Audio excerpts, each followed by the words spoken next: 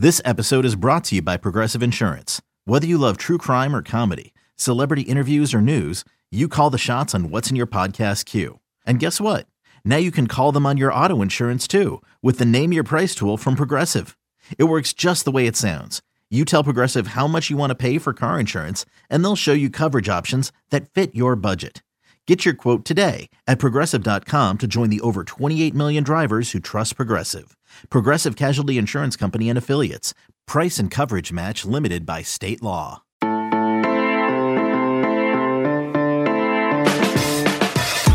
Good morning. It's Thursday, February 20th, and you are listening to the College Football Daily, a 24/7 sports podcast dedicated to catching you up on and breaking down the day's college football news. My name is Connor Tapp. I'm joined by Trey Scott. Trey, some pretty big news came through the wire on Tuesday. We're a day behind in talking about it on the show because the NCAA very inconsiderately made this announcement on a day we'd already set aside to talk with Barton Simmons about the 2021 rankings overhaul. So go listen to yesterday's episode if you missed that. But Trey, let's talk about this big NCAA news.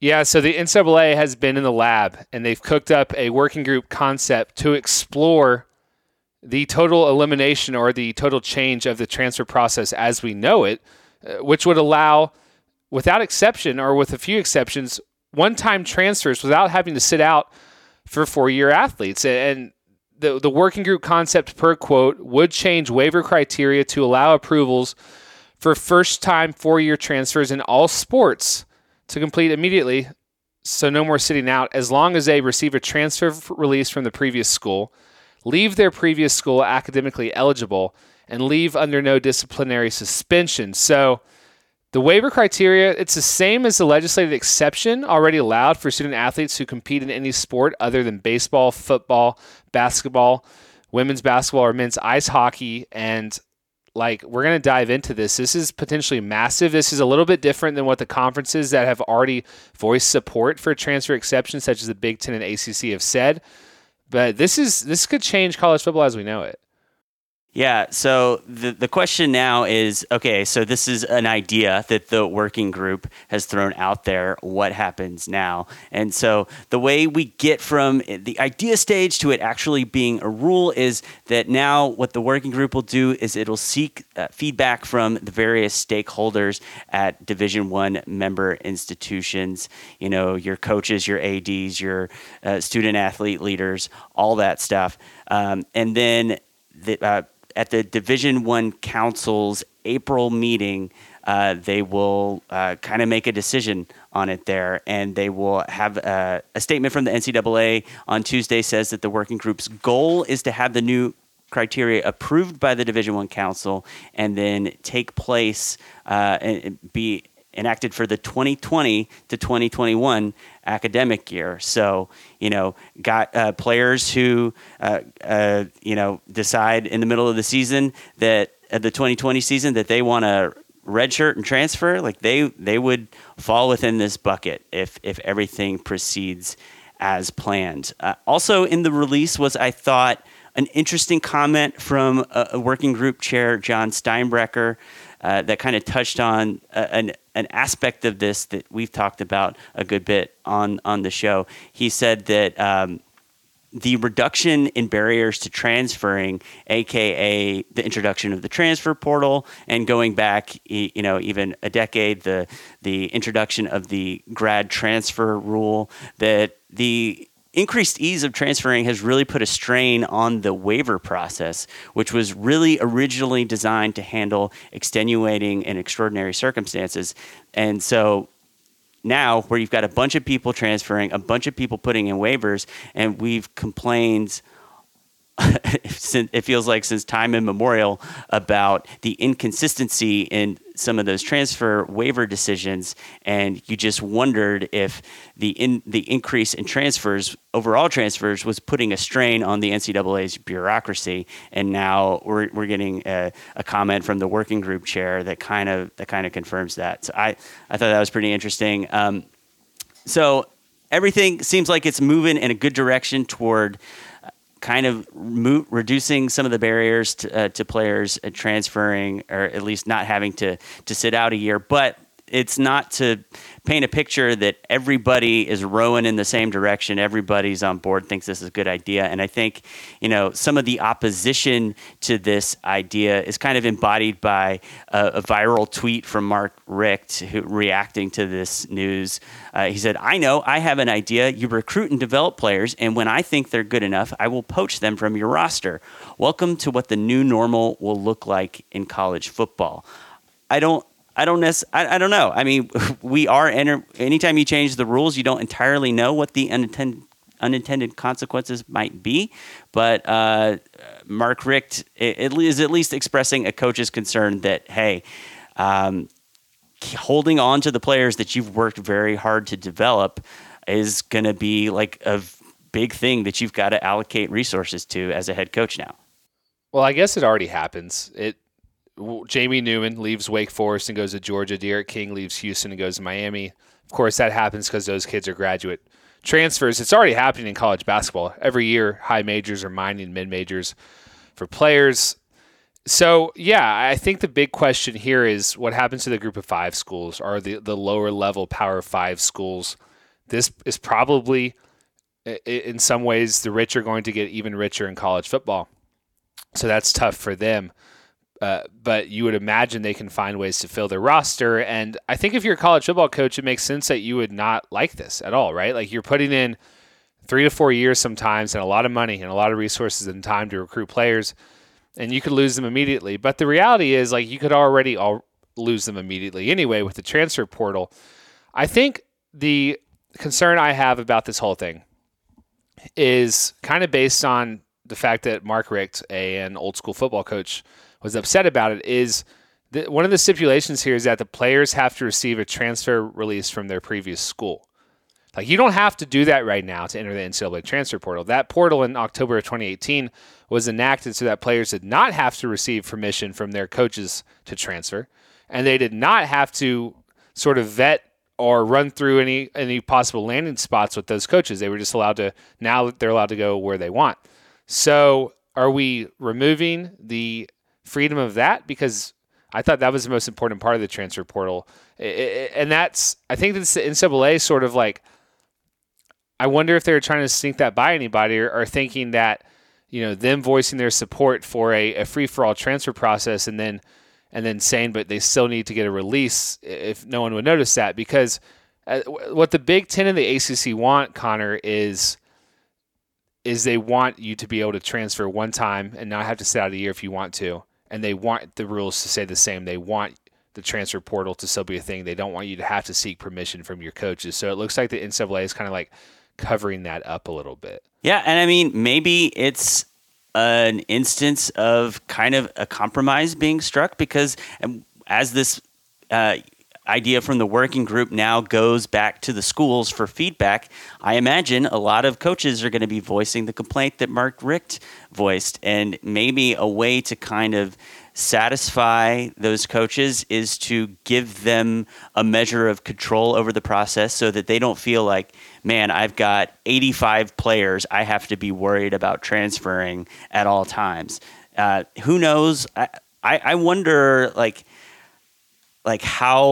what will the optics of using the ability to deny the release? Like, how will that go over? Will it, I wonder if in these cases where basically the school the player is leaving from is not contesting their ability to transfer, their decision to transfer, and they just want to say, yeah, sure, let them do it. If this just kind of eliminates those situations where, like, the previous school was supporting the transfer, they had a pretty good reason, but the NCAA just denied it, and it seems just cold and heartless and counterfactual. Maybe it ultimately ends up kind of more addressing those situations. Well, the optics used to be pretty bad, and even in the last few years before the transfer portal, you'd have holdover coaches give us a kid a list of like 13 schools he wasn't allowed to transfer to, and usually they would relent thanks to tremendous social media pressure. So maybe that'll play a part again. You're right. Like, so we have 2 Power 5 conferences who have flat out said they support a one-time transfer exception or a one-time transfer opportunity. And I guess thinking about it, we don't know if they want baked in there this transfer release policy, but if you go to the coaches, they're going to say, I don't want this. It's interesting, but it's also like college football's best teams and its most powerful voices and its most powerful conferences have used a freedom of transfer market to make their team so much better in the last few seasons, right? Like Ohio State, Georgia just landed Jamie Newman, Oklahoma, Jalen Hurts. And I know, with the exception of Justin Fields, those guys are graduate transfers, but still the whole idea that you can transfer is really different than it was 5 years ago. So hopefully when fists start pounding the table, everyone remembers that. For the most part, they'll probably be better off allowing a freedom of transfers. So yeah, it'll be interesting to see what happens. This is all happening so fast because the ACC chimed in on Monday, and then the NCAA the next day has that. Yeah, I mean, if you're Alabama, the kind of players you're at risk of losing are like depth options. But if you're like Buffalo, you're like losing your once in a generation. How did we luck into getting this guy player? You're losing Khalil Mack. You're losing Khalil Mack. So that's probably the biggest ripple effect going forward. Going to move on to some really exciting news, 2021 news, if you can wait that long. Clemson and Georgia announced Wednesday that they're going to open the 2021 season with a neutral site game in Charlotte. And if you weren't paying attention, like this wasn't a game that was on the schedule. They're longtime rivals, and they do have scheduled upcoming games this decade, and they have a home-and-home series in the 2030s decade. But this one, like 1 year away, this was totally out of nowhere. And it's really big news for Clemson. And I was looking at Clemson's non-conference schedule for 2021 the other week, and I was like, okay, they have South Carolina, of course. The rest of their non-conference slate, Wyoming, UConn, which is trash, and FCS South Carolina State. That's horrible. Like, that's a Clemson fan would be like, that's bad. That's really bad. So if you thought the Clemson narrative about their schedule this year was bad, wait till 2021 without Georgia. And for the team, like, lose a game, you don't have a shot at the playoff. Go undefeated and someone else is better, you might not either with that schedule. So big win for Clemson. And then for Georgia and Clemson as a whole and college football as a whole, this is going to be an interesting chapter for both teams this 2021 season. We were talking about Jamie Newman for Georgia.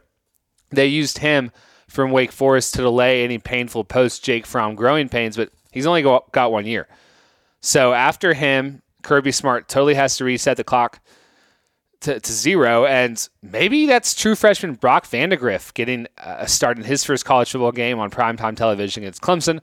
And for Clemson, this is going to be the first game in the post-Trevor Lawrence era, so maybe that's five-star quarterback prospect DJ Uiagalelei, who signed with the Tigers a few months ago. So I kind of can't wait. I know that we've got a lot of great games until then, but this could be a really good one. And given how both teams have recruited, it should be 2 top 3 or top 4 teams.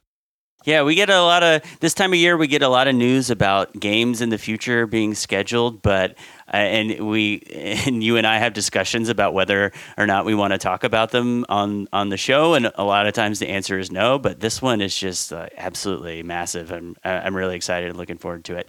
We're going to take a quick break, and on the other side, we've got an update on Zach Smith, Charlie Strong, and LSU. Okay, picture this. It's Friday afternoon when a thought hits you. I can spend another weekend doing the same old whatever, or I can hop into my all-new Hyundai Santa Fe and hit the road. With available H-Track all-wheel drive and 3-row seating, my whole family can head deep into the wild. Conquer the weekend in the all-new Hyundai Santa Fe. Visit HyundaiUSA.com or call 562-314-4603 for more details. Hyundai, there's joy in every journey. Welcome back to the College Football Daily. On Tuesday, former Ohio State wide receivers coach Zach Smith published an episode of his podcast having called into his producer from a payphone in Delaware County Jail, where he's serving a 20-day sentence for violating, in May of 2019, a civil protection order filed by his ex-wife. Smith opens the episode by saying, quote, "I wanted to really think about how to handle this. I thought about, all right, I got to just learn from this, serve my time, figure out how to address this, and I'll deal with it when I get out. The reality is that would be completely opposite of what I am and who I am and what I believe in, end quote.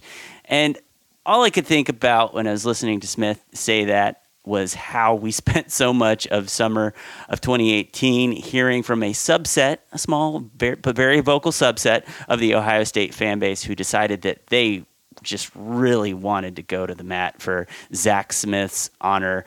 Cut to 2 years later, and he's in jail for doing exactly the kind of thing he vehemently denied doing, and he's on a payphone calling into his Patreon subscribers to let them know that learning his lesson would be the complete opposite of what he is and what he believes in. A total lunatic. I cannot believe that 2 years ago he was coaching college kids.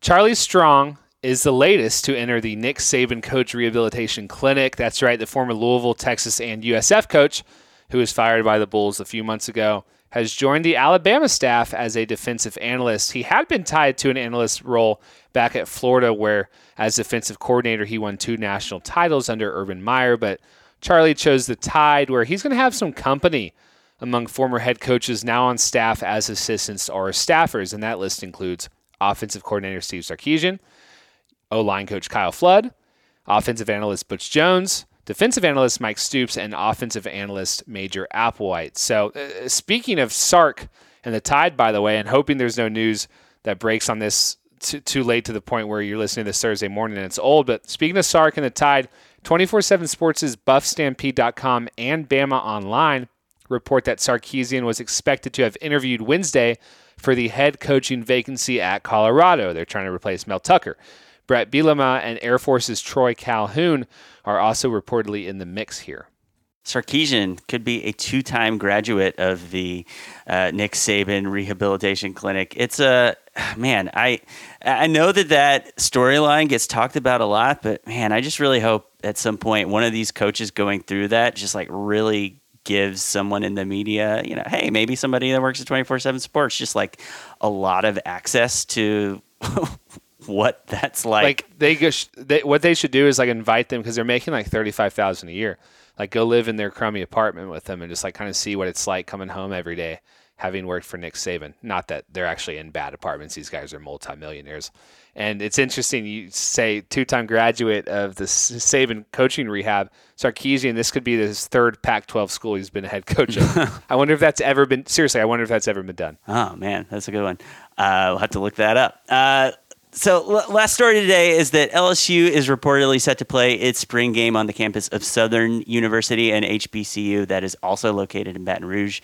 This is while Tiger Stadium is undergoing a renovation. And Trey, I was thinking that LSU might have accidentally stumbled upon a way to restore some energy to spring games. I know people decry the notion of neutral site college football games, but I feel like the spring game format has gotten a little stale. It feels like in the early to mid 2000s, like the spot college football fandom was like there was a very sudden uptick in interest in spring games, and I feel like that interest has dipped as we've kind of collectively realized that they're kind of boring and not much happens in them. But maybe if you've got if you've got a situation like LSU has where they've got another school nearby, like maybe having a neutral site spring game at a place like Southern or wherever it is, like maybe that's a way to engage the community in a little bit different way. Maybe if you're Clemson, you go up the road to Charlotte and have it there. I don't know. I'm into the idea of mixing up the spring game, and I know that this was not LSU's. This was a practical thing out of their stadium not being ready, but maybe they've kind of stumbled into something here.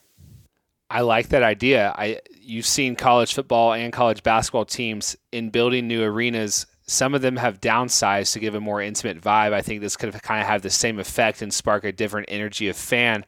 And Texas Tech has done 2 spring games in like Dallas and a different, part of West Texas too. The one thing the college coaches would say is they use that weekend as a big official visit weekend. So if you could keep it in town and maybe have, like, if you have a secondary stadium option or something like that, like a Southern University, maybe you can still mix in a facilities tour too. All right, well, that's going to do it for today's episode of the College Football Daily. If you appreciate what we're doing, please express your support by leaving us a 5-star rating on Apple Podcasts. For Trey Scott and our producer, Tani Levitt, I'm Connor Tapp, and we'll see you on Friday when we'll be talking to Chris Hummer and playing clips from his interview with Arizona State head coach Herm Edwards.